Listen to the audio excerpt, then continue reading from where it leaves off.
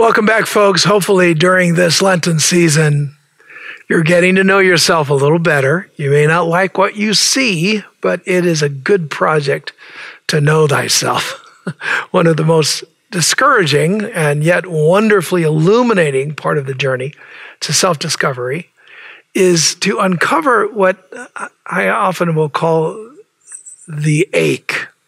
The psalmists claim that we live in a dry and weary land where there is no water. That's out of Psalm 63.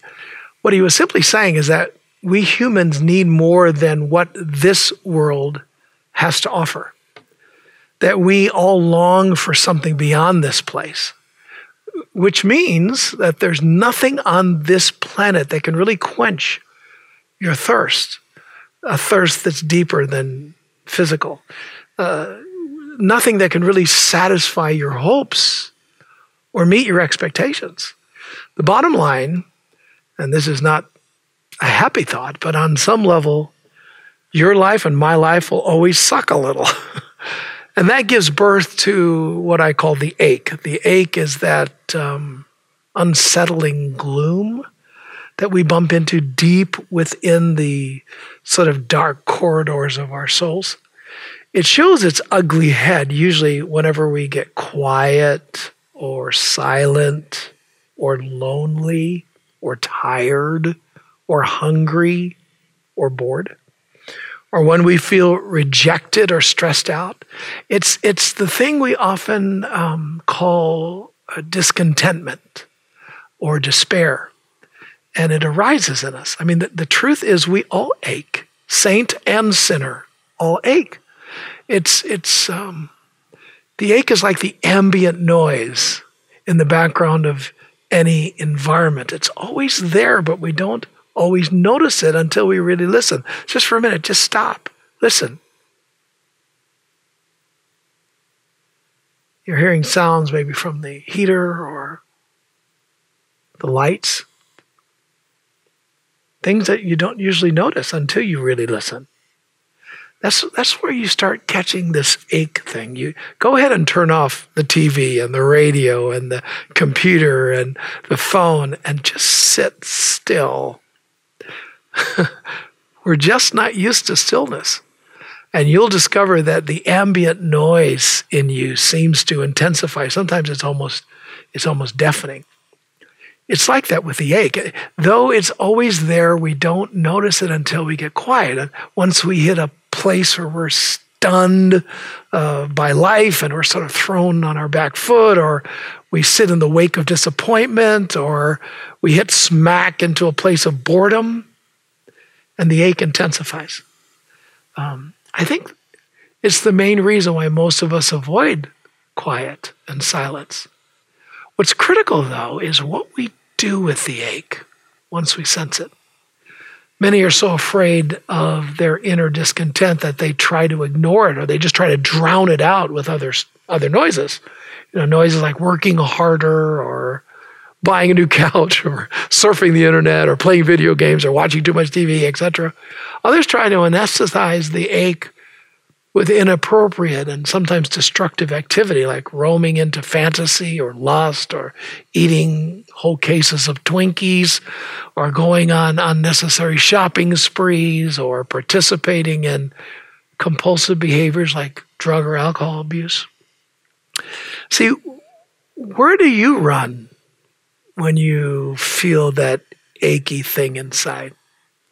I wish I could say that the ache completely leaves us when we come to Jesus, but it doesn't.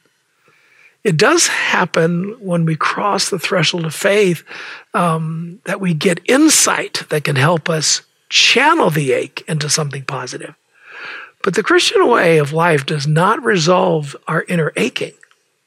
I mean, I know that there are lots of Christian people who claim they never experience anything other than eternal bliss in their souls, that every day with Jesus is sweeter than the day before, that their faith is always ecstatic and unwavering, glorious, that bubbles inside them and their bosoms all the time, always clean, forever effervescent, and that they never are encroached upon with doubt, but they're lying or heavily in denial. See, I believe that we should be really open about and recognize. I would even suggest we should protect and even cherish that ache that's in us as a gift. If you keep in mind that the ache points us to eternity, you will want to protect it and cherish it because it's filled with the promise of encountering God for those of us that will tolerate the pain of it, right? Here's some positive things to do with the ache. I mean, you can practice identifying the ache when it's most present. In times where you're tired or hungry or angry or disappointed, identify. Say, wait a minute, I'm disconcerted here. Something's off here, and you're not freaked out by it or think you're not saved because it's there. It's just part of you. So identify. And then, secondly, watch which direction it pushes you. You're looking for the wisdom that's in this. One of the reasons I think God forgives us so easily and doesn't make it a big deal is so that we can look back and say, what actually happened, so that we can gain some wisdom. I mean, what do you do when you ache? Do you just turn on the TV and veg out? Do you entertain yourself with sinful thoughts? Do you jump into criticisms? I mean, what do you do?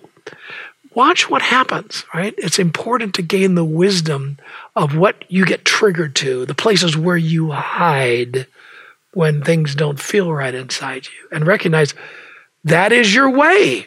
That's what you do. It's probably not appropriate necessarily, but the ache is there. It's what you do. Then watch the pattern of how this works in you so that you can recognize it and then move to look for the grace that will help you refuse what you normally do, especially if it's being naughty, right? And then reinterpret that ache instead of it being the thing that triggers you into evil, where you go, oh, I know this, I have to do this. Oh, I know this, I'm going to buy another chair. Instead of doing that and giving up, say, God, I need your grace to reinterpret that ache as a reminder of the fact that I have this deep need for God. A reminder that I'm living in a land where there is no water, or at least the kind that will really quench me. Remind us of the fact that we will always have a longing for something different than what's here. There's a longing for the loss of Eden, right, on some level, and a longing for the new creation. You read the end of the book of Revelations, it describes this time when God and human beings will be together. There's something in us that's tattooed in our souls that wants that, and so we have this ache for that. The ache isn't for evil. It's just there. Reinterpret it. And then ask God for help to embrace the ache in a way that will help you stay motivated to receive the grace so that you can do appropriate grace-filled activities. See, when the ache comes into marriages or friendships or jobs, lots of people run when it does, and they run into things that are destructive, like a divorce or distancing themselves from others or just quitting the job. But what if we're to see the ache as a call to get fresh legs and a new heart and new perspective with God's perspective? And then if we have ache in the marriage, we just don't write it off. We say, wait a minute, there's an ache here. Marriage will never fulfill me completely, but how can I bring God's heart into it? How can I bring an appropriate way of friendship into this friendship? All friendships on some level enter the level of the suck. They all have problems, but instead of just abandoning them, saying, God, as I feel the ache, help me lean into you and show me what to do. Show me the next right thing, right? A job, the circumstances.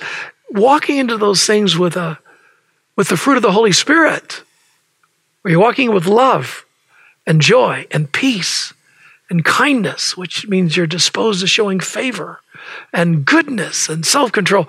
In other words, looking at our lives, and when we enter those places of achiness, instead of just letting the ache spill us into things that are wrong, we start looking for the right thing. Righteousness is really just the next right step. And then lastly, recognize that you will ache till you die.